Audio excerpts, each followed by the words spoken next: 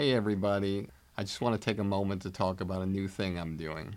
Over the years, many of you have reached out to me telling me how much you love the podcast, but also wish there were more personalized takeaways and more in-depth interactions with our guests to hear what they think about comedy. This is why I'm now launching my new digital academy, Blueprint for Success. With exclusive interviews and comedy philosophies of stars and industry veterans, personalized versions of the industry standard podcast, commercial-free, and one-on-one coaching time with me. Blueprint for Success will give you the powerful tools that will take you up the elevator beyond the competition and reach the highest possible levels to achieve your dreams. Whether it be stand-up, sketch, improv, acting, writing, producing, directing, hosting, radio podcasting, social media influencing, or even if you want a career behind the scenes as a manager or an agent. Now I'm here to help, personally. We'll go on an express train of comedy and entertainment like nobody else has before.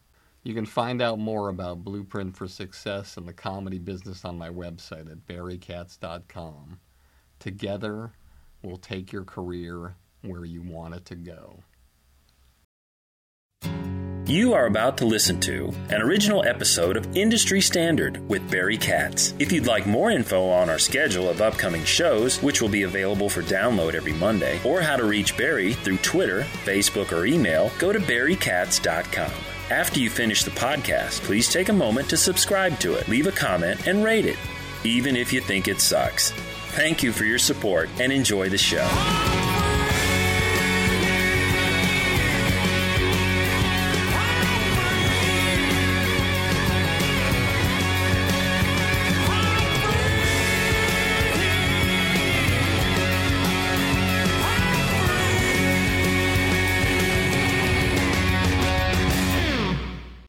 Welcome back to another episode of Industry Standard with me, Barry Katz, and I can't believe it, face-to-face with a man who could be argued psychological nemesis, Andy Kindler.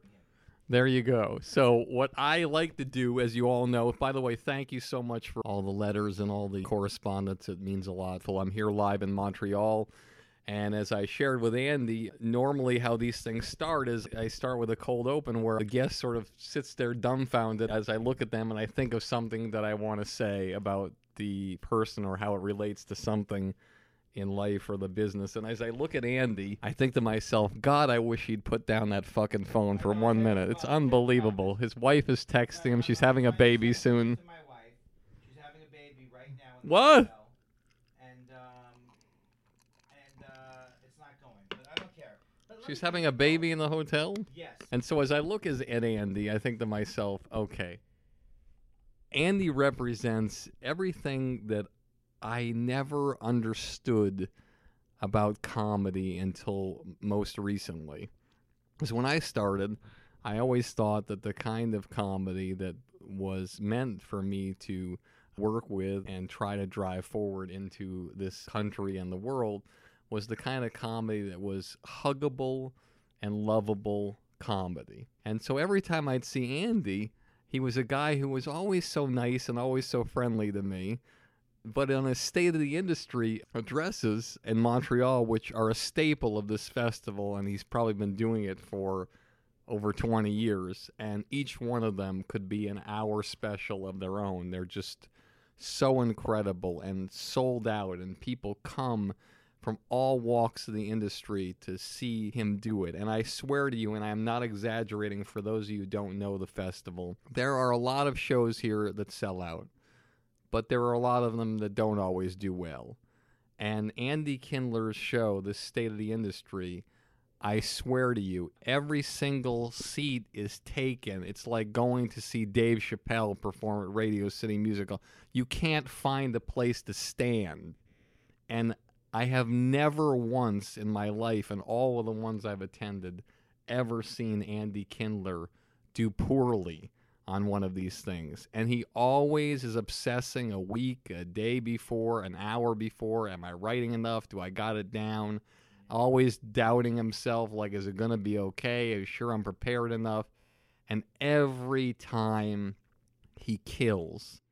And many, many times I've been the beneficiary of a lot of the skewing humor that he delivers, which I actually love. I've always been a fan of people who roast me and take those shots because I think, as Bill Cosby once said, if they're not saying anything bad about you, you're doing something wrong. Unfortunately for Bill, if they are saying something bad about you, you've done something wrong. But Andy, it was always the kind of comedy that was part alternative, part mainstream, and he had this presence about him that I never really understood. And I could feel in my mind, I thought that he could be a really, really extraordinary actor, in which if you see him in some of the episodes of The Maron Show, you'll see that he's wonderful. And I thought to myself, this probably is his calling as an actor.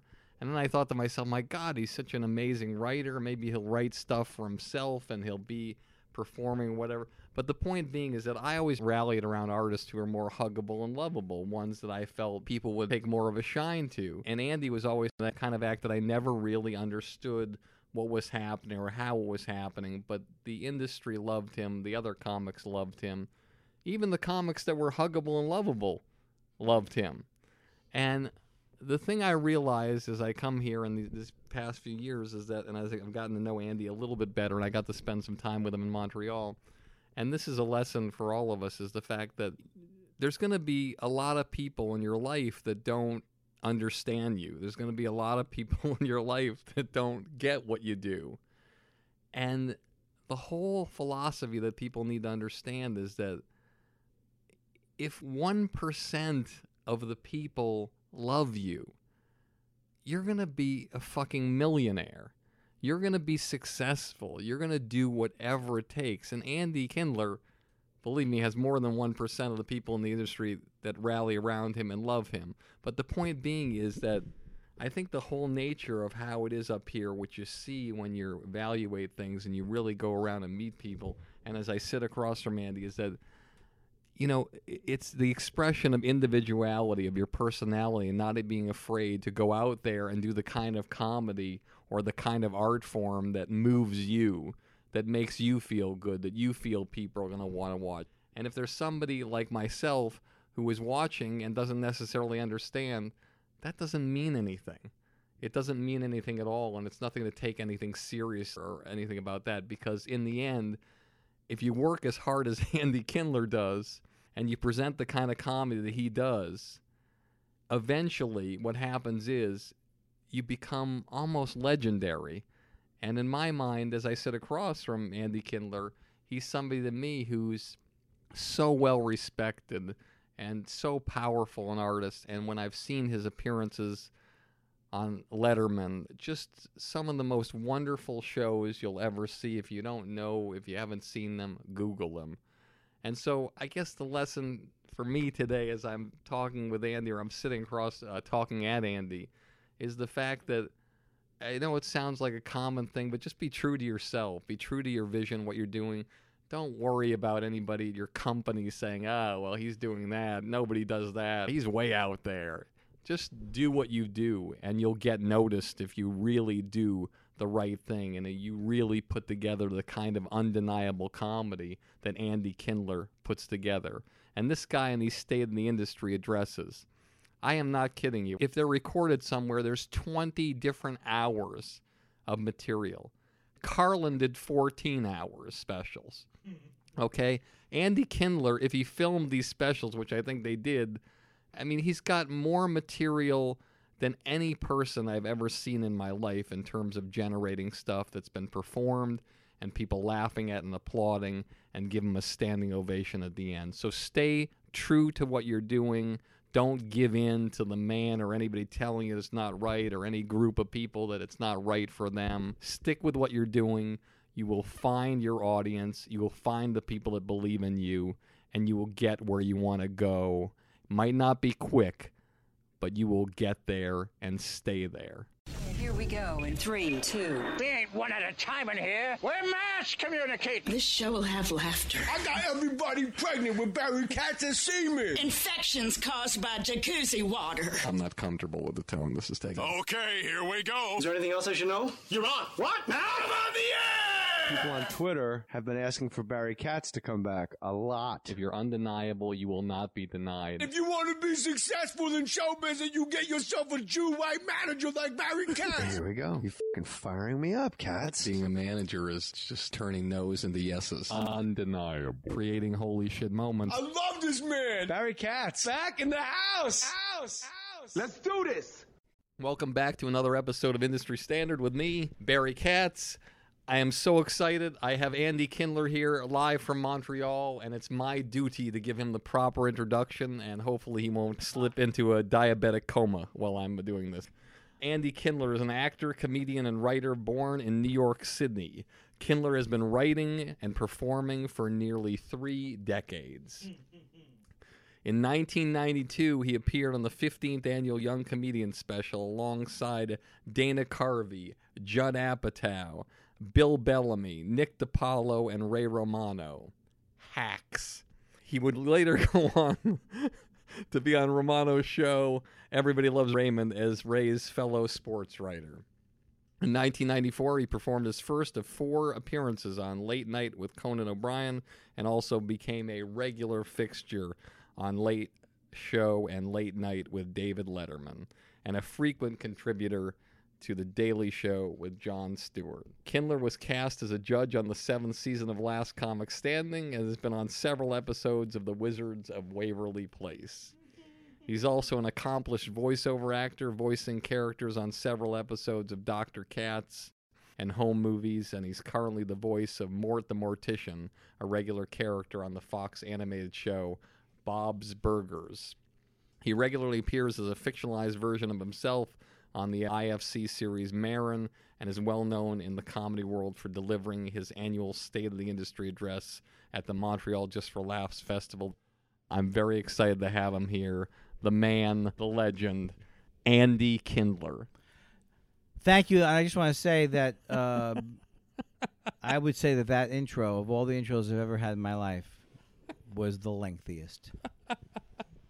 I cut down so much. Well, the thing is, I was on the Daily. I was TV guy in the Daily Show. It was TV guy. I'm waiting for the recognition to sink in. And I reviewed TV shows for, I think I did 7 or 8 of them, and then they fired me. Well, they didn't fire me. They don't fire. They just stop. When you stop doing something, that's not being fired, right? All right, so let's analyze this for a second. When you stop being friendly with somebody who's a friend of yours and you're not a friend with them anymore, what does that mean? No, there wasn't. They didn't say they wanted to stop being friends with me. They wanted to stop the segment TV guy. Got it. What do you think that means? Well, I think don't I have to be an actual full-time employee to get fired? They didn't pick up my option, something like that. Do you think you did a good job? I think I did a fantastic job. But I think the problem was. The problem was that they, at the time, had these ideas of what a day. Well, first of all, I was in L.A. Jon Stewart was in New York, and I don't know how much he got involved in the.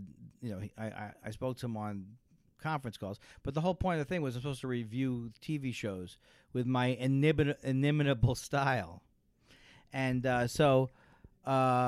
I kept writing these, and I did them, and they were fun. But they kept saying, "How does your review fit into our concept of the show?" And it's like, what are you talking? I mean, I don't even understand the question. They wanted me to have more of not just a review, but how that review.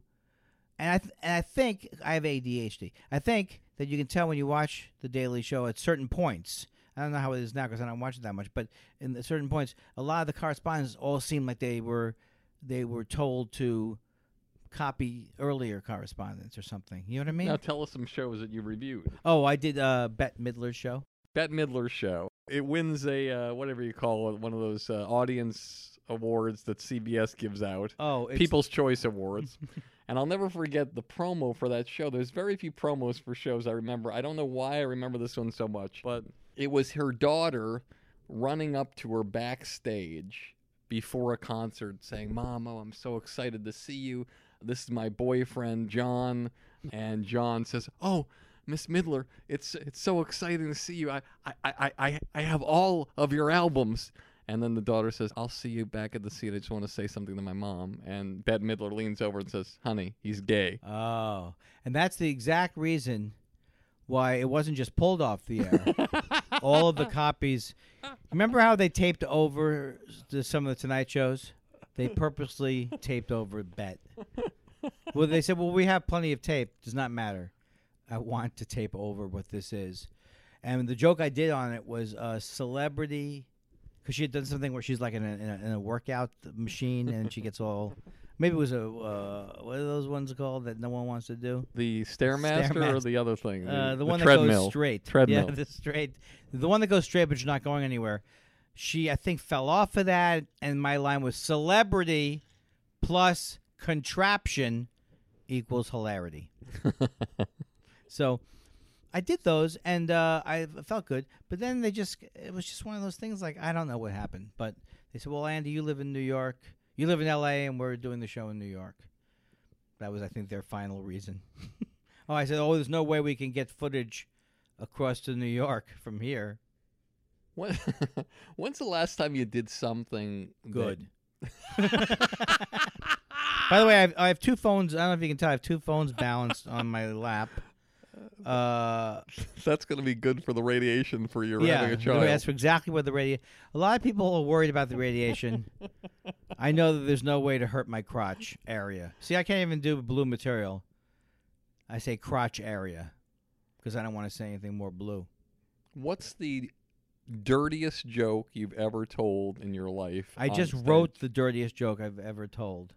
I just told it 3 days ago. Can you share it with us? It's the dirtiest joke I've ever written. Okay. And the dirtiest joke I've ever told. And it is that I said, I thought a fantasy baseball league, I thought fantasy baseball was that weird dream I have about getting fucked by Barry Bonds. That's the dirtiest thing I've ever. Well, but on the Young Comedian special in 1992, I did a joke because I have at times been critical of gratuitous language. Like Seinfeld used to be until the PC. That's a different thing. But I would like just the fact that you could get a laugh just by saying the word "fuck" like butter. Just to me, it was like that was my only point. I don't care what you say. And of course, there's some comics who are so blue and hilarious, so there's no rules about it. But in 1992, I did a character called Rusty Fleming on my Young Comedian special, and it was based on my friend Rick Kearns, who is a comedian, is a good friend of mine. He lives in Denver, hilarious guy, and it was me doing him older. And it was the first time and last time I've ever used this word that I'll tell you that is in the joke, ever in my act. And this is so the whole bit was like, yeah, I go to the club and I ask the club owner for an advance, and they say how much. I said, I don't know, how much does an 8-ball go for in this town? They canceled the fucking wake on me. And it was like a series of those. Like I had a bacon and bean burrito, 2 or 3 more. I had to get my stomach pumped 10 minutes late with the show. They canceled the fucking wake on me. So it ends up with me going, so then I got my Tonight Show spot. I kept saying, don't say pussy, say vagina. Don't say pussy, say... I get on the show, I say cunt. I'm off network 5 years. You say cunt on cable, you're a big star. So I agonized said the about... C word. I agonized over it because I wouldn't normally use the word. That word. Get a lot of backlash for the word? None. Because I think it was, well, I'm sure. I love the way how do I know what the back, it was like 1992. We had rotary phones back then. How could you get backlash? Someone would have to write a letter to the newspaper. 6 weeks later, there would be a movement against you. A telegraph. Yeah. I'm sure there were people who got upset about it, but I got more blowback from people about my Holocaust material from that special. The whole thing about, when you grew up Jewish, you don't want to go on a train. Oh yeah, Baltimore, Stuttgarten, Cleveland, Wiesbaden, and then I say all my German I know is from Hogan's Heroes. So the whole thing was like, Jews are all the things we don't want to get rounded up again. And then this Jewish writer, who I forget his name, but he passed away. we got in this back and forth argument on the phone. Remember the phones when you use them to talk, kids? You could talk into them, and then if the person was on the other end, they would respond. And you had relationships. And this guy got very upset with me, and because he said what he said was, and the reason why the story is instructive is because what he said was that I was like trivializing the Holocaust, and were you? And so, but well, here's what I ended up saying. Well, first of all, the guy said to me, he started to rewrite the joke to make it less trivializing what he thought, because he was a comedy writer. So he goes, he left a message on my machine. Addy, I have an idea for the joke. It's just a house number. No, I'd never heard that. Have you ever heard that before? No. All right. That's a TV writing expression for not the exact joke, but here's the vein it would go into. Uh-huh. And I'd never heard that. It's like you're laying enough pipe in that scene. Is there a blow? That kind of thing. So I thought about it, and I believe that I was doing it because it really I was doing it because the jokes came from my own fear. So I felt like they were not gratuitous jokes.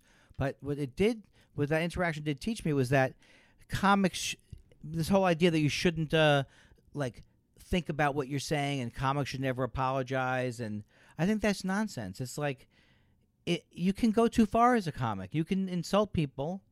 If you stop yourself from experimenting and things like that, then you won't ever, make any mistake. If you don't want to make a mistake, then you won't take chances. So you have to take chances, and you're going to say things that are maybe wrong, and maybe you'll never say anything wrong. But the idea that you can go back and say, "Oh, maybe I was too far on this," and so that it did make me think about whether something was getting a laugh because it was gratuitous, or whether it was getting a laugh for the right reasons. Tell me a comedian that you love that goes so far beyond the line, but he's so smart that you just love the comedy. Well, I don't even know if it's beyond the line, but I mean, I like Attell. It doesn't matter what he says to me. Wonderful. I just interviewed him in New York. He was amazing. Yeah, and so it's like, I don't have angry bits about midgets. Or I don't even use the word midget. And I don't even know if he's saying those jokes to point, in his mind, whether he's pointing out the ludicrous nature of being prejudiced or whatever, or whether he really has a problem with little people. I don't care because he's hilarious. He's actually developing a show with Brad Williams, so he's not... Yeah, so it's like, but just the fact that that you isolate this group and get so angry at them is hilarious to me. And I think another person who does it very well, too, is Dana Gould. Because, Fantastic. This whole argument that's going on right now about, and what I'll be talking about tomorrow in the speech about PC, and, it's like, I don't have to get into the meat of all that, but the point is that, yes, there are examples where PC goes too far. But then on the other hand, someone like Bill Maher uses the idea like, I say anything that comes to my mind to say the most horrible things in the world. Do you know why he says everything that comes to his mind and anything that comes to his mind? Because he thinks that my theory is because he thinks that his job is to be provocative, and he doesn't care what the subject matter is. No, he's on a non-commercial network that doesn't have to bow down to Coca-Cola and Charmin and General Foods. There's no sponsors. Yeah, but so he can say whatever he wants. He can say whatever. Hurt him. I got what you're saying, but I'm saying that it shouldn't matter that he can't get hurt. What should matter to him is, what I'm saying is, beyond the fact that it's a non-commercial outlet, he's bashing Muslims, he's engaging in hate speech, and he's hiding behind the fact that he's a comedian to say it. That's my argument. Your argument is that he's hiding it. So he's a guy who's been doing comedy, and please note that I am not friendly with Bill Maher. Nobody is. I don't. No one could be. I don't hang out with Bill Maher. Who would? But the point I'm trying to make is that a guy who's been in the profession for 35 years, why does he have to hide behind being a comedian? I'm not saying hide. You I'm said saying hide. he's, well, if you are going to nail me with my language, you no, could I'm nail sorry. me every I'm 5 sorry. minutes. I don't even know what I'm saying half the time. So it's I only because profusely apologize. it's only because I'm inarticulate. But the point I'm making is he's not hiding behind anything. He's a multi-trillionaire. But I'm saying is his operating philosophy is, I will say whatever it is that's provocative. The more people will hate it, the better it is for my business. And it's not coming from his heart. It may be coming from his heart, but his heart has become poisoned by hate and ignorance. And it used to be, I used to watch that show early on HBO. I thought it was like one of the few places any place that they had a real discussion about stuff. But the thing is, he's become something. I don't know why he became this way, but and it's also part of my crusade. That's a bad word to use. But I'm anti. I was raised that anti-Bill Maher. I'm anti. No, I was raised that you respect people. You don't judge people based on what religion they belong to. You don't say, "Oh, you're a Muslim. I have to therefore hate you because the Quran is poisoned and Islam is an evil religion." And that's what he's doing. Even though he claims that I'm not saying all Muslims, he basically does say all Muslims. But if Bill Maher were on his show and verbalized the Gilbert Gottfried tweet about Aflac, Yeah. he'd still be on the air. Gilbert Gottfried does it. It involves a sponsor. Goodbye. See you later. No, I don't. I don't even think we're arguing about this. I see the point. It's like Gilbert. I love Gilbert Gottfried. I understood where the Aflac people were coming from at the time. Although I think in the long run, it would have been done better to stick with him. And because Gilbert, you don't think they could replace his voice as a duck? You think they it's a haven't hard? been able to. They can't replace a duck. No, they haven't. Who do they use now? I think the campaign. But first of all, I don't want to go to the wall defending the Aflac duck commercial, or I don't want the quote, the pull quote to be Kindler says the Aflac commercials complete failure. Since they got but there's something about Gilbert Gottfried is hilarious. He goes Aflac. Here's the thing about Gilbert Gottfried. He is going to make you cringe at one point. But Gilbert Gottfried is 4,000 times funnier than Bill Maher. The jury is in on Bill Maher. He is not a good stand-up comic. At 40 years of saying, I kid the president, and laughing at your own jokes, do you see him? Are you going to, when you are, I'm not saying you should ever die, but if you're on your deathbed, are you going to be listening to Bill Maher live at the Capitol Theater doing his Rush Limbaugh material, or are you going to be listening to Richard Pryor's concert film? Is anybody in this room? Are you all like, what are you, some kind of, is everyone here under his, is this like a Scientology cult? Nobody's backing me up on this Bill Maher thing? It's like 5 people in the room, and they're literally like an oil painting. Yeah. I mean, come on, people. I've never seen a crew that couldn't care less about what I'm saying. Maybe if we shoot in the fucking elevator, we'll get the crew to be excited. Well, I mean, look, you got your track. You got. Is this the Spike Lee track thing? Is that what you're doing? Got a track. Nothing more enjoyable than watching those Spike Lee film specials, where all you can see is the camera going back and forth. Spike, we get it. You can direct well. Not every joke is a tracking shot. You don't have to do the Hitchcock move on every punchline. They're going in, he's going out. He's going in. What was it? I love that. The comedians. What was it? The Kings of Comedy. That was a good. The Kings of Comedy. Is that what it was? I love that. I'd never seen the guy who was hilarious who passed away. Bernie Mac. Yeah, he was hilarious. I ain't afraid of you motherfuckers. I don't even know. I swear to God, I couldn't figure out half the words he was saying in that special, and I was laughing hilariously. I don't know. Can you laugh hilariously? I just picture you in your living room, the whitest guy on earth, watching the Kings of Comedy special. Yeah. Oh, you don't think I'm down? You don't think I'm down with it? What are you doing? I'm doing the track. This was part of watching that special. This is funny. People get very upset when I laugh over and over again like this, and I try to control myself, and I can't do it. And now you're telling You're not a fake laugher, though. You're I'm laughing with never a fake laugher in my right.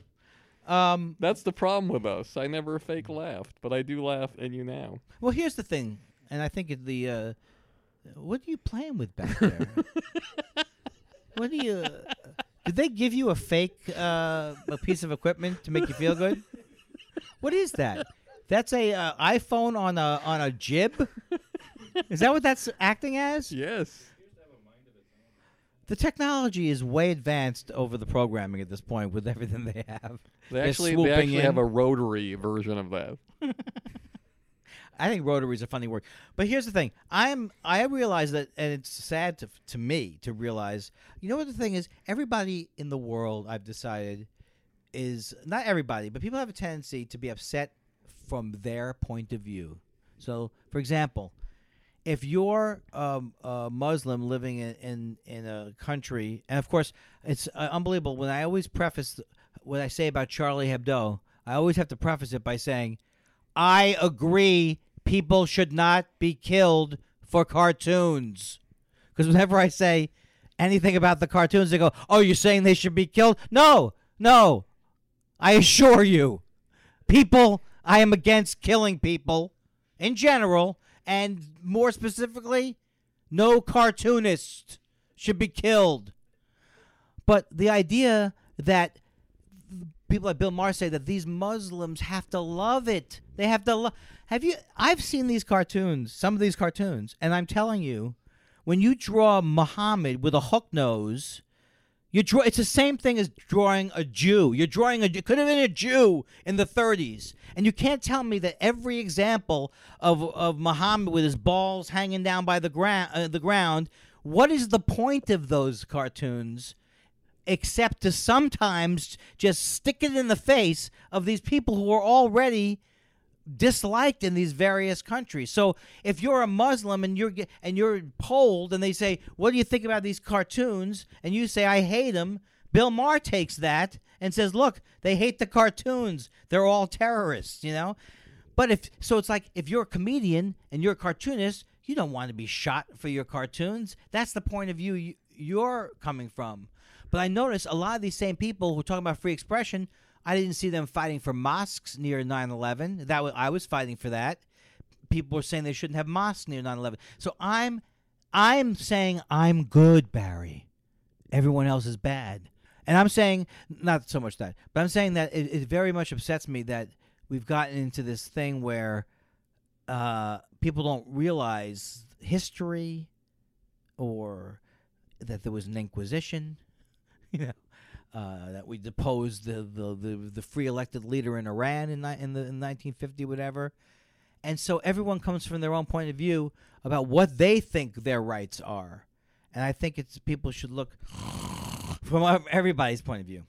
When's the last time I had a drink? What's the longest period of time you've ever gone without being angry about something in the world? Well, this is a more important point that he's making, because often my wife will say to me, Andy, stop hating everything. So we'll be watching TV, and this is my problem. There's no question about it. It's like when I was a kid, my dad was very brilliant, and he was hilarious. My dad passed away. And I'm glad you're going to this way, because I really did want you to go way back, and you did a segue too, which is perfect, because I do want you to go way back to where you grew up, what your family was like, and how you decided to get into the entertainment business. What was the inspiration? Well, my dad was hilarious, and my dad was the funniest. He died this year, and I can't stop. Oh, thank you. And I can't stop talking about it now, and I feel for the first time like Bob Saget, because he always makes inappropriate. He's had so much tragedy in his life, you know, and he lost his sister, but he's like very, very like purposely makes jokes of it, and I never I never disliked that. I always laughed at it, but I was like, would I be that way? And so there is part of me that's like I wouldn't put it on. When my dad died, you know, I've been doing this whole bit about how I'm sorry I didn't make it into a Facebook event. You know, everybody's like, turn on Facebook. Good morning, I have gangrene. You know, oh, they're removing the rest of the foot today. You know, Here's another picture of a relative that you couldn't possibly know who's died earlier today. It's been 13 years since my gout changed my life. And now, did you know your dad was going to die? Well, he was 88, and no, it was a shock that it happened that day. But I knew that he was winding down towards that. You know, I just lost my mom. Sorry, I'm very sorry. Every time I went to visit my mom, you know, there's that feeling when you turn and just look in and wave that one time and you turn and walk out. Yeah. You think to yourself as you're walking down the hallway, is that the last time? Right. If you don't mind, could you talk about the last time you saw your dad? Yeah, well, and there's a couple of things about it. You know, my dad, as I said, when I was a kid, he was the funniest. He was like a hero to me. He was so funny, and he could be funny. I'll tell you how funny he could be. Funny in the moment. Like, and this is just an example of the way he was all the time. We got one of these. This was like a few years ago. We got one of these things that came to the house from like a homeopathic healer or whatever, and it was like, and use these special supplements. And my dad was did not believe in any of the alternative medicine and stuff. And so he says on the thing. It says in the brochure I'm reading. He goes, and we will not use any medical jargon to confuse you. And my dad goes, they don't know any medical jargon. So that's the type of thing, like in the moment. He was always that way my whole life. So nobody funnier. And so my dad was perfectly healthy. And when he turned 60, and he'd smoked like a lot of people from his generation, but he'd quit for like 30 years. He stopped when he was 30. He got this like cancer on his tongue, and it just turned into a whole 20 long year thing. And then one time he was in the hospital. They gave him too much blood thinner, and when that happened, it was like a 2-month ordeal. I saw him very vulnerable, and ultimately that was a really good thing to see, even though it was hard to see in the moment. So I had those moments where I saw him like almost dying and all that. But when he actually did die, I wasn't there. I was in L.A. But over the last year or two, I could tell he was getting tired, just very, very tired. And the last time you saw him was like at I would say last September, and he passed away in January, and it was great. But he was just I could just tell you could tell he's just exhausted, you know, from life in a way, and from all these things that he had. But he had such a great life, and I always imagined that when he passed away, I wouldn't be able to take it, because I've been very lucky. That's the first family member I've really, except for grandparents, I really lost. And I realized that the grieving thing is very odd, because I did cry and things like that, but it's come out in odd ways. And one of the ways it's come out with was just general, talk about anger, was general anger, that would just come out. I have to realize, I'm angry because of this. It's not a linear thing. Jonathan Katz actually sent me a very nice note, and he said, just know that this is a thing that is a big thing that happened, and it'll take a while, and it'll come and go in different ways. So, getting back to when I was a little kid, my dad was kind of my hero, because he was also extremely bright, knew a lot about science, and so we would argue. When I was like 13, I started to get like into hypnotism, all this stuff like the occult. I was obviously just a kid.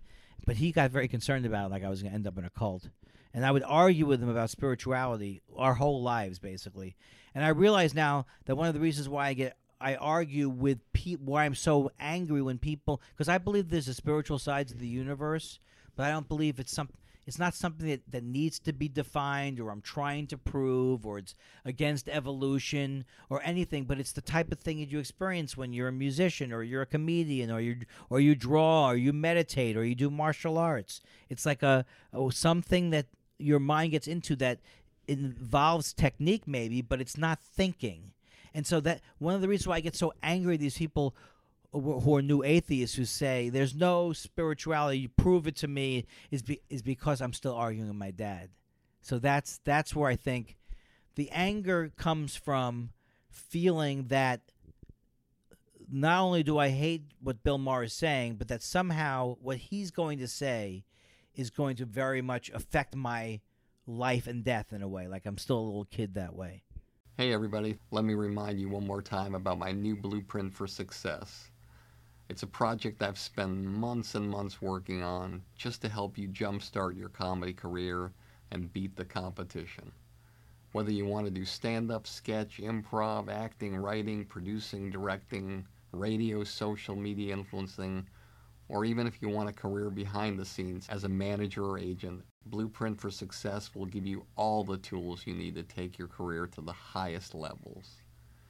With exclusive interviews, my top 50 commercial-free episodes from Industry Standard, one-on-one coaching with me, and unprecedented access into my knowledge and experience from over 40 years in this crazy business. I guarantee you that with Blueprint for Success, you'll become the creator you've always dreamed of becoming. No one's asking me to do this. I want to do it because I want to help you become truly undeniable.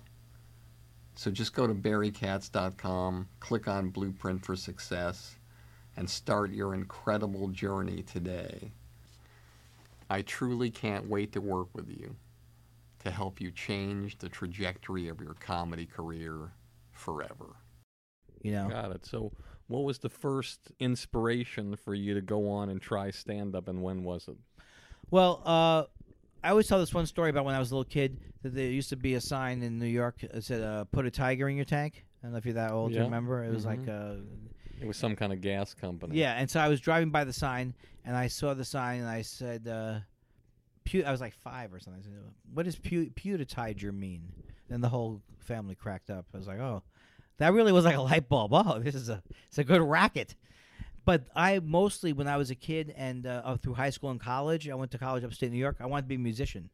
I never thought about anything else but to be a musician. So I was a violinist at a young age, and I hated that quickly. Switched to guitar and wrote songs. I was in bands in college and came out to L.A. That's why I came out to L.A. was to be a singer-songwriter, guitarist.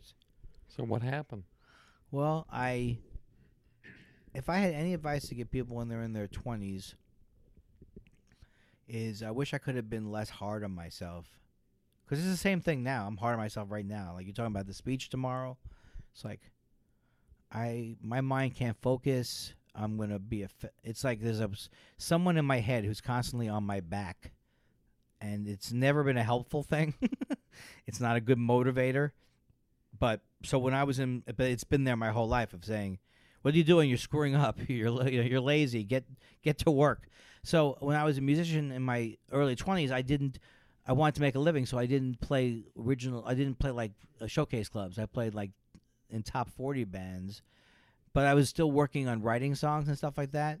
But when I look back at that time, I was like, why didn't I go to the showcase clubs? But the truth is, everything in my life is my problems are being hard on myself. Almost 100%, that's what it is.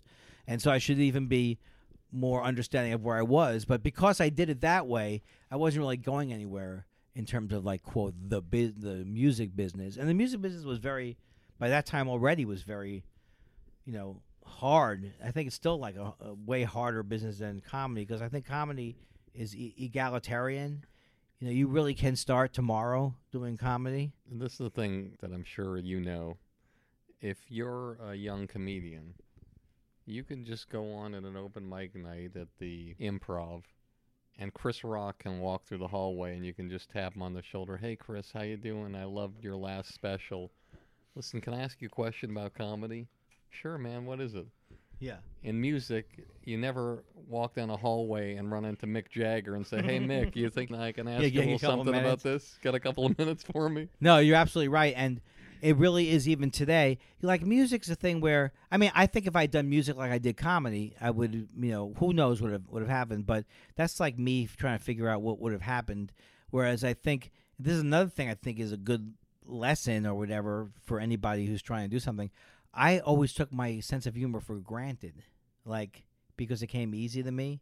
I didn't think about it so much, like, oh, I can make a living from this, or, I always was, loved Saturday Night Live, loved Letterman, loved all these, but I've never thought about it. And then it just happened to be that a friend of mine, I was working at a stereo store in the 80s, when they had stereo stores, and he just said, hey, I was making fun of everybody at a picnic. And he said, well, have you thought about stand-up? I said, no, I never did. But the fact that he wanted to do it, it really cushioned the blow, you know? So I was in a duo for a couple of years. You were in a comedy team. Yeah, Andy and Bill. And when was your first performance, and where was it? And how I did it started go? comedy in 1984. I think it might have been there was a club in Lomita, California, which you don't know where that is, right? No. Where do you live? I grew up in Longmeadow, Massachusetts, went to Boston University, and then went to New York, and then here. Oh, so that's why you know all those. So you started in Boston. Yes. But you would never have had something called the Boston Comedy Club in New York, right? Yes, I did. I'm a backwards psychic. It's fantastic. I go back, and knowing what happened, I predict. People always say the way you run your business is the way you run your personal life. But I know I have to believe that the woman that you met, that you're married Is to, a saint?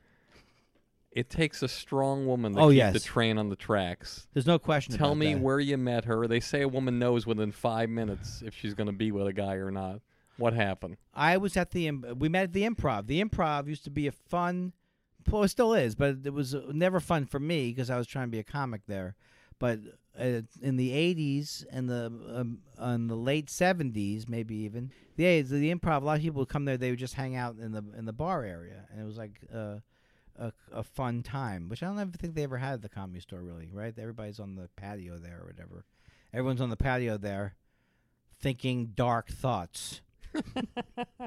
So What Andy's alluding to, for those of you who aren't from L.A. and aren't in the comedy club scene, I'd say if I could be truthful about the 3 main comedy clubs in Los Angeles, we might have different opinions. we might have different opinions of it, but the way the feel of the clubs when you walk in, you have the Laugh Factory, which I would say if Jamie Masada, the owner, would want a vibe, he would say, I want it to be the light.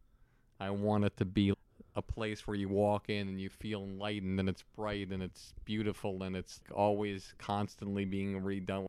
If you go in the Improv, you'd say to yourself, hey, I want the light, but I want the darkness. I want to be able to have comedians that have a light, great way about them, but I also want to enjoy the people there. And if you go in the Comedy Store, you would say, this is the darkness. This is the dark. Yeah, you're entering the darkness, and it was the years of,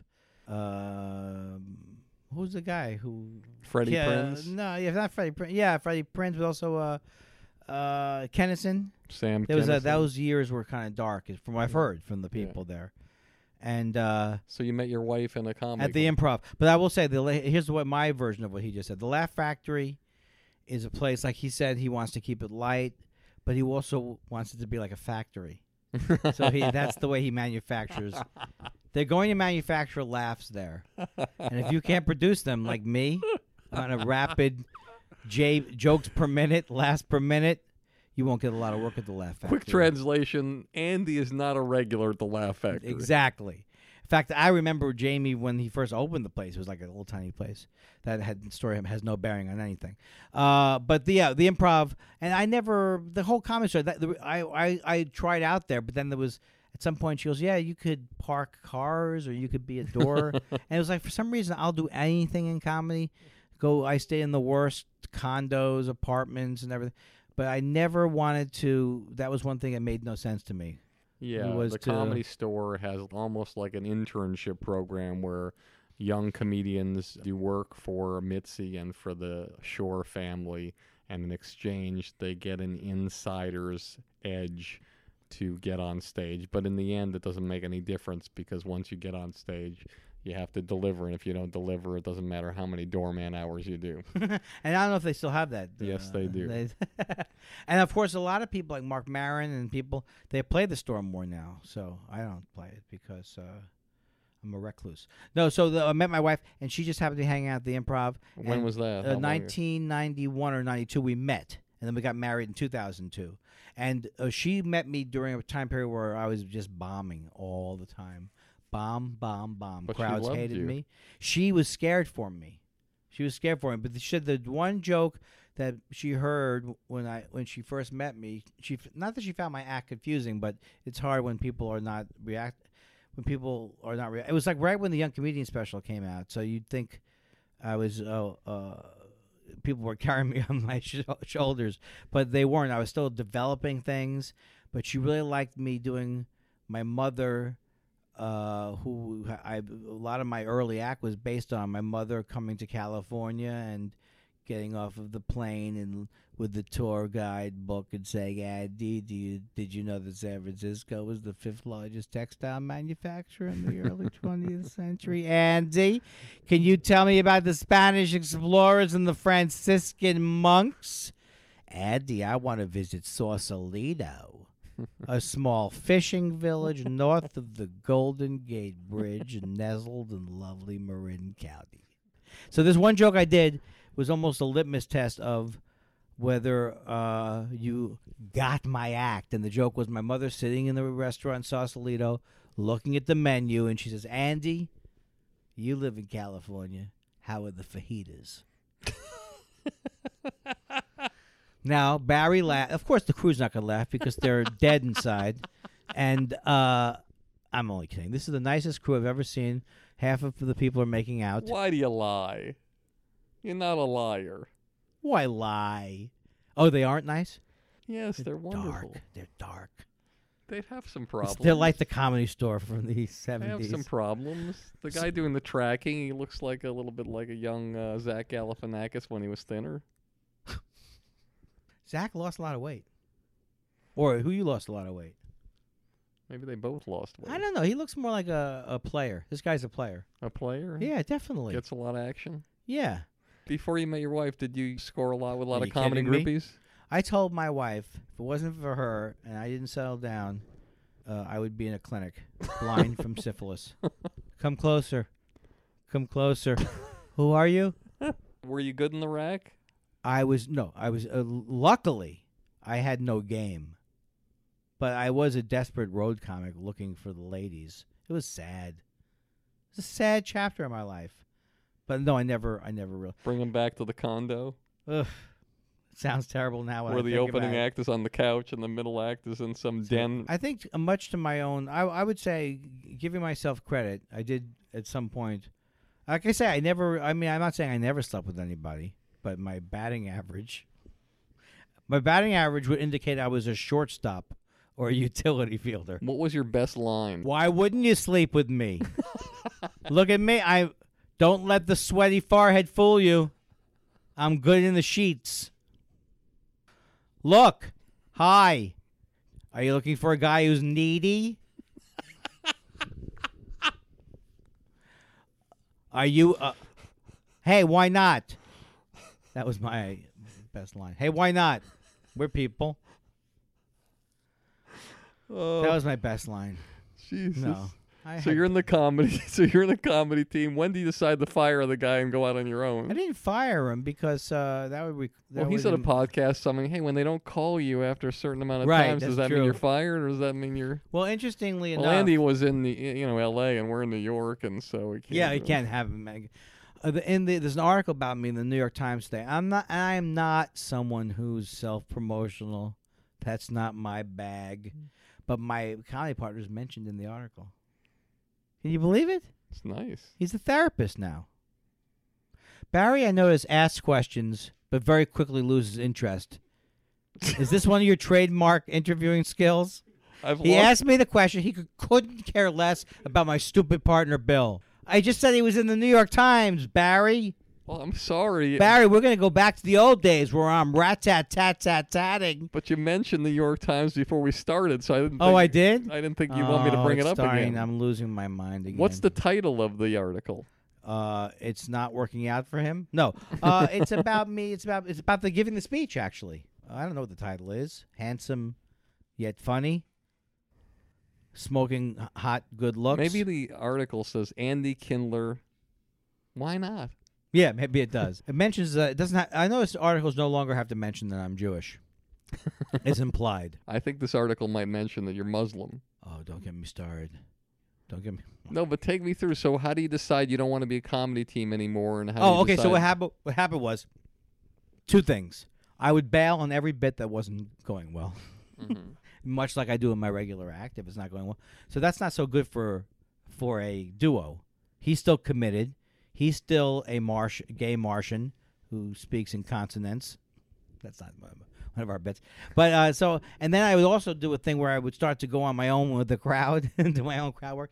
It just, I think he realized that I was wanting to do something on my own eventually. So Now, that's what are happened. you doing for a living then? I was working at a stereo store.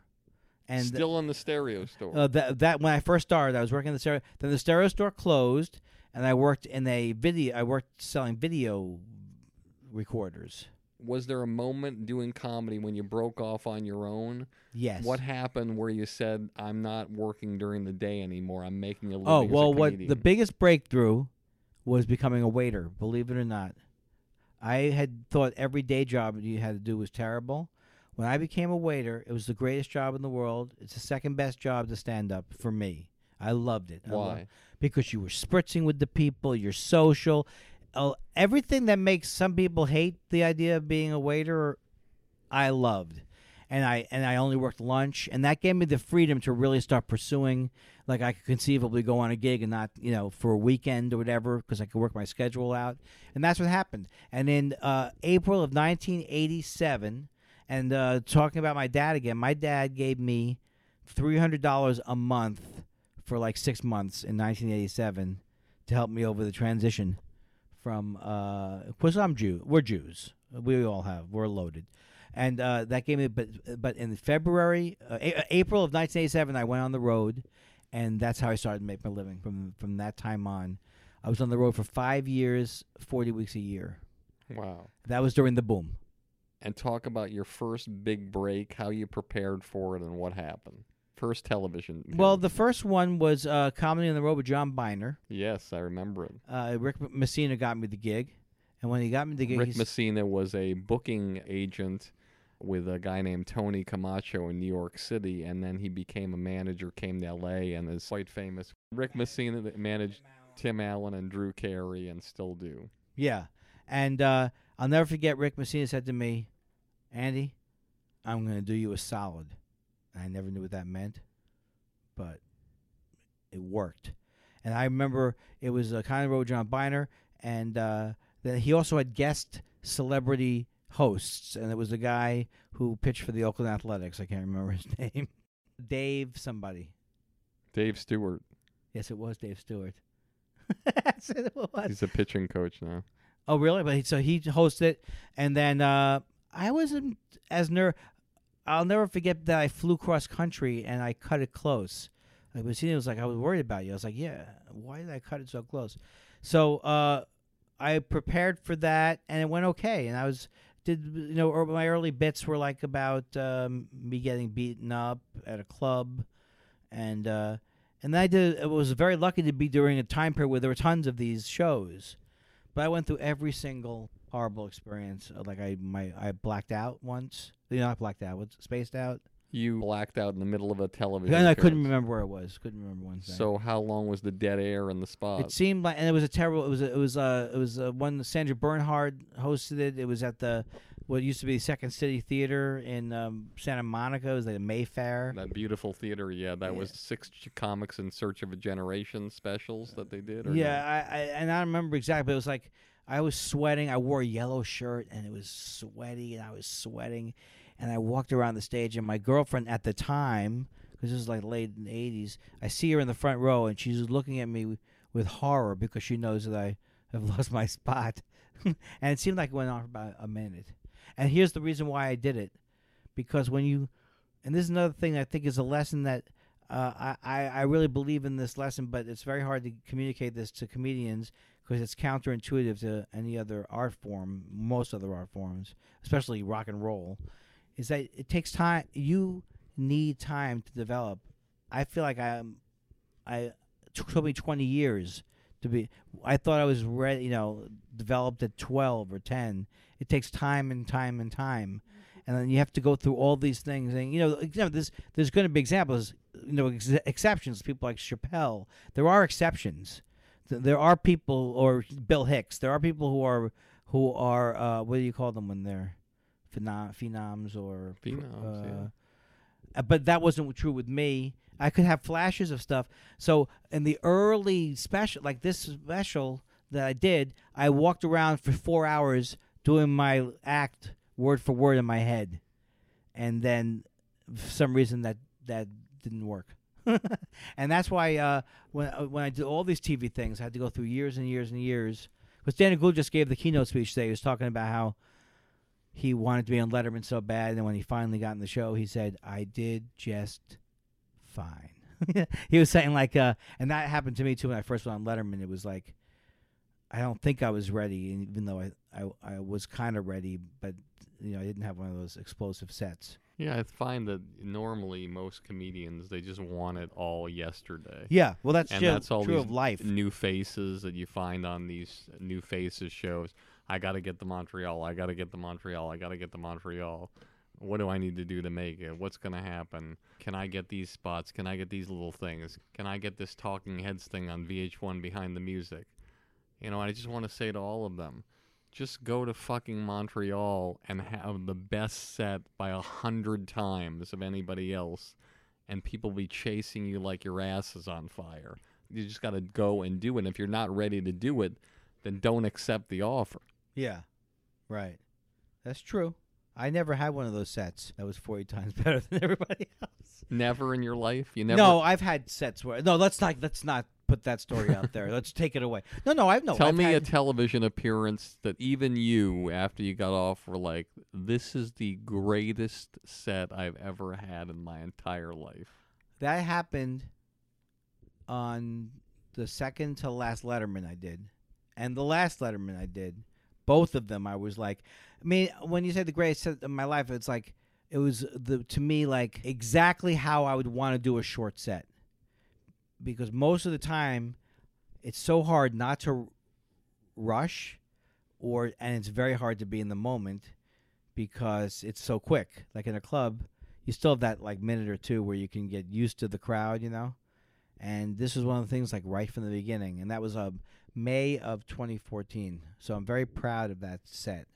Now tell our audience, like when you do Letterman, just to give you some backstory, when you do Letterman the first time, it's different from when you used to do The Tonight Show. You do The Tonight Show, and Jay Leno would come into your dressing room. How you doing, buddy? Spend 10 minutes with you and your family, talking to you back and forth. You do The Letterman Show, there's no Dave. You don't see Dave unless you run into him by accident, and even when you do, he's curtained off. You're not supposed to talk to him or say anything to him. Then you get your mic on by Biff in the back, and maybe from about 20 yards away, right before as the music's playing, he might turn and wave to you, as if to say, have a nice set. You go on and do the set, you kill, he comes over and shakes your hand, says, nice job, and you don't really talk. But after 4 Lettermans, did you have any little bit of dialogue with Dave you can share with us? Oh, yeah, because what happened was that I did the show in '96 the first time, and then I wasn't happy with this. I mean, it was what it was. It was okay. I did fine. It's 4 years later, I got another spot on this show, and one of my lines was, I was here 4 years ago, I'm here tonight, and I just want to say I can't live on this kind of money. and I think he liked that. And then I did a few more appearances. And in January of 2005 was a set, except for the last 2, that was another one of those breakthrough sets where I had a great time, the audience had a great time. And because of that, he had me start to do field pieces. So I did over I think 30 field pieces because Dave used to do the field pieces himself, but then he would get mobbed. He couldn't go out anymore. And I just want to say this to anybody listening. Okay, so this is something the exact opposite how we started, and now we're coming full circle. You do the pieces for the Jon Stewart show. You do 8 or so of them. Right. And you don't get the call, and they don't get you back. Why didn't you get the call? In all honesty, let's face it. If those spots were unbelievable and undeniable and fucking holy shit, I can't believe it, you'd still be doing them today. But for some reason they weren't, or maybe you weren't as ready as you thought you were. You do Letterman. You've been waiting 4 years, and in another set you wait another 4 years or so to do it again. Okay? And Letterman, the king. Hundreds of comedians do the Letterman show. And who did he choose to replace himself to do the remote pieces. Andy Kindler. It really is. When you talk about dreams coming true, that was a dream coming true. And it was all because of him. It was all him. No, it was all because of you showing him that you belonged and you were ready over all those other comedians to do it. Right. I know. I mean, it's very hard to... Inside, my ego is like, yeah, what Barry's saying is... and in many ways, I'm surprised that everyone in this room isn't fainting. But the other part of myself knows that I don't want to get an egomaniacal thing. But no. What I more meant was, it wasn't like someone on the show other than him wanted me to do it. He wanted me to do it. So that's like couldn't be even more thrilling that he wanted me to do it. And so then I started to go on the show, and I would present the pieces that I filmed. And then when the video was, we would roll back the piece that I had shot on the street or whatever. And then we would talk a little bit, and we would. He was so fun. Everything he would say to me, the side of him that was the curmudgeon side is hilarious. That's why to me Letterman was the real deal, and it's impossible to watch like Fallon or Leno because to me, I love people like Richard Lewis, Letterman, where they're like real. They're in the moment. They put themselves down. They put the form down, and that's what. So like I would ask him, "How you feeling?" He goes, I could drop dead at any minute. And one time I went to the Toy Fair for his show, and I got really hurt. I got thrown off a pogo stick, and my back, it was terrible. They turned the piece I was going to do with the Toy Fair into a documentary about me going to the hospital. And and my back was like black from the top of my back to the middle. And I went on Letterman.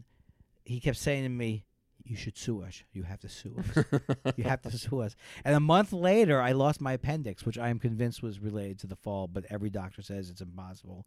And I said to Letterman, I said, well, I think the appendix was related to the fall, but the doctors say it wasn't. He goes, yeah, right. And so I got to see that side of him. And the thing I'm most proud of is after my set last May, I was able to say to him, how much it meant and to thank him for allowing me on I said that was my dream to come true. And you could tell it's not like a secret that he's very hard on himself. But I think he does kind of realize deep down how comics feel about him. That sounds familiar, Andy. Yes. When am I going to let up on myself? When am I going to take the hammer? Do you think I need the hammer to produce? If you haven't, why am I getting spiritual advice from Barry Katz? This is full circle. This guy I used to mock. In fact, I think I had an argument with you. Well, I never had an argument with you, but we were arguing. I think about Dane Cook, which is good. You were mad. You were protecting Managed him for 17 years. Yeah. You were protecting your talent. Yes, I was trying. And I said whatever the thing was, and I don't know what you were arguing, but he's one of my favorite. He's like my favorite scene in the movie, and I'm going to go after Seinfeld tomorrow, so you'll see what you think. But in the documentary Comedian. Oh, you like that scene? Oh, it's the best. Thanks, and man. when George Shapiro says, George Shapiro's just trying to watch the basketball game, which might be the greatest scene of all time. And Orny Adams asks him, and he goes, I can't argue with anything that guy said. All right, 6 degrees of separation. I'm going to mention some names to you. Yeah. You tell me what comes to your mind. Johnny Carson. Johnny Carson, I love Johnny Carson. I remember him. To me, Johnny Carson reminds me of like how I would think hanging around with the image of the Rat Pack was. You know what I mean? So like as a little kid, I always loved him. He wasn't my guy because Letterman was my guy, but I was so aware of him in the culture, and I love him. Marc Maron. Marc Maron is a soul brother to me. We did a tour together when we both had nothing, right before his podcast took off. And we would argue with each other like two Jews looking for a homeland. And I was there at the beginning of his podcast, and I've never seen anybody who works harder on himself and came from like where many people would have quit. I mean, someone like me or him would never quit because what would we do? So to see him go from, we're feeling all the frustration. We were both the same, both feeling down on ourselves. I never made the bounce back up because many of my career is one direction. You mean you have never interviewed Recovered. the president? That would, I swear to God. You know how you have jealousy sometimes, and you have you feel like why couldn't that be me? That was not it at all. I love Obama. I love him, and I know, and never would I have thought that loving Obama would have progressives angry at me. I love him. He's like a hero. It's Letterman and Obama, and he's funny too. And the fact that Mark interviewed him, I couldn't believe it. It was so great. So I listened to that interview. I listened to the one afterwards where he talks about how it got set up. It's like the greatest thing that ever happened. It's one of the greatest moments in the podcasting profession. And it was like, I have to tell you this funny. Yeah. Quick, I don't know if you'll find it funny or not. So when you're doing this thing, like I do this in my spare time, this industry standard thing, and I had my 100th episode with a guy who was on your Young Comedian special, Judd Apatow. iTunes calls me. They're wonderful. The people come down from San Francisco, wherever. They meet with me. They say, we're going to promote this episode. We're going to put a banner ad for it. I'm like, oh, my God, that's so wonderful. Thank you. I'm thinking, this is finally the chance for this show, and people that can actually, who listen, get a bigger audience. They'll be inspired to learn more about these conversations and the business. And I go on iTunes on the Monday morning, and my banner ad is to the side, and in the middle is Marc Maron with the president. This is like the greatest moment in podcasting history, and I'm like over to the side. No one will get to see anything. And then I go on that. I listen to the podcast. I'm blown away by it. And I think, oh, well, let me check out one of Mark's earlier episodes. Let me check out the episode right before that. What's that? Judd Apatow. That was his lead-in. That was his opener. Crushed so like great. a bug. That's so great. Anyway, Ray Romano. Ray Romano is, I didn't start with him. We were on, and in many ways we couldn't be more different. But he's like a guy who is so hilarious, and I so much respect him. And he's also someone. I mean, it sounds like a cliche to say someone wasn't unaffected by fame or whatever, but he really is no different from the first day I met him. And just a person who, like, I couldn't do the kind of comedy he does because it's like very relaxed and it's very. So it's almost like I really appreciate it, and it just like nothing but good things to say about him. I love him. Last comic standing. Last comic standing, I owe to my manager, Bruce Smith, who convinced me that I had to do the show. I was completely brokerman. It was after the recession. I had no money. I had mocked the show forever. Mocked it as if I'm above everything. Mr. I'm too good for this show. Who would do a show like that? Cut to, I'm on the show.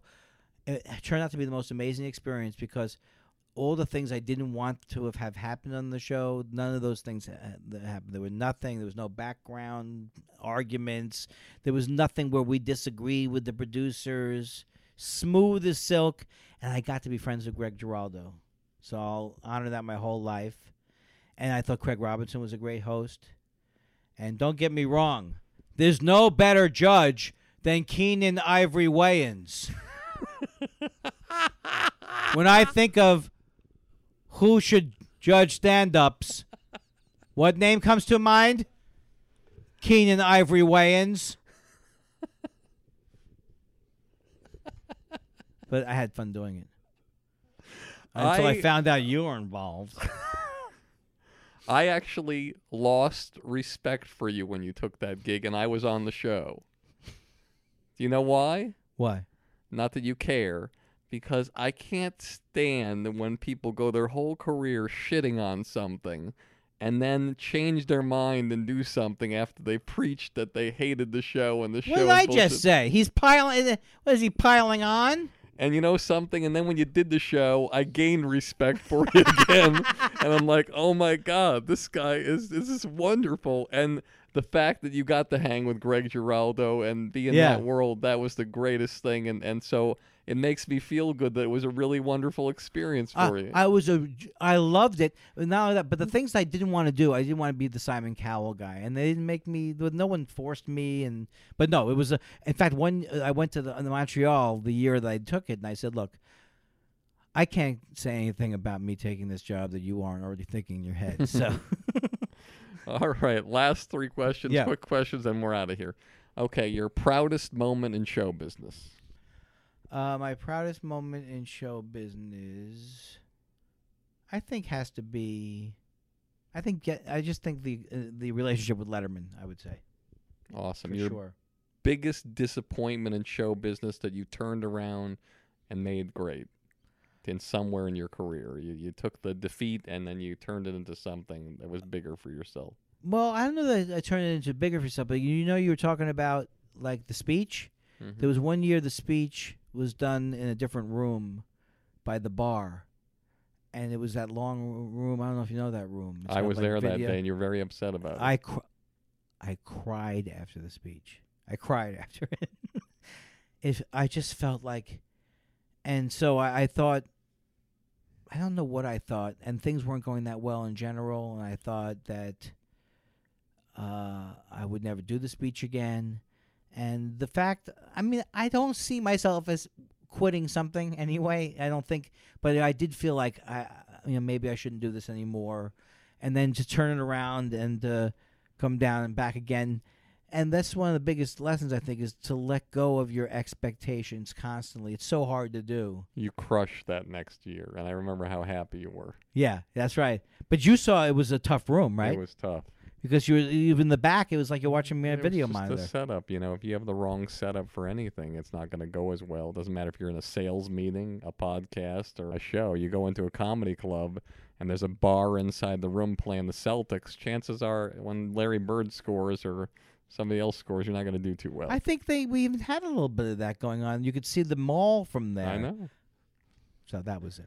Last question. What advice would you have for the young comedian starting out, or any person in the business that's trying to get to the next level, or as it relates to any business in the world, to get to the place that you are and have the kind of career and respect that you have in the business? I think you kind of said it at the beginning, and I can't, about don't worry about all those external things when you're at Montreal or whatever. I think the biggest thing that people have to get over is all this talk when you start about, well, how can I get, how do I move it along?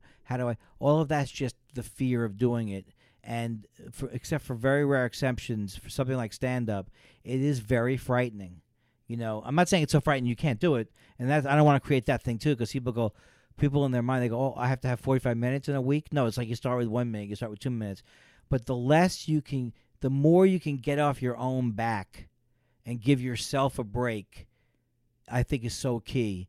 And I think that's why I see so many comics, they worry, what's my persona going to be? It's like, try not to worry about any of those things. And even try not to get too much advice until you're ready to hear advice, And so I think in general, it's the same thing I'm trying to learn with myself, is like, when I realize I'm on my own back, I get off of it, and then that just allows me, like they say, feel the fear and do it. You're going to have fear, but there's no shortcut to the technique. You just have to keep doing it.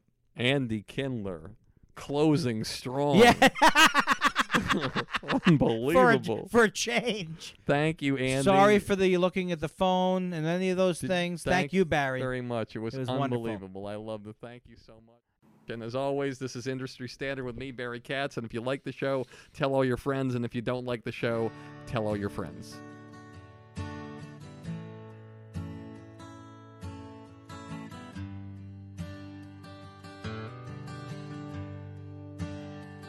They say it's the glory, I'll scream your name, put you on shoulders, walk you to fame. You'll get all the money, drive that fancy car, all the people love you, 'cause you're going far. Life is for the dreamers, they have all to gain. it's never quite over till it all feels the same. You pick your own poison, dig your own grave down in the valley of fortune and pain.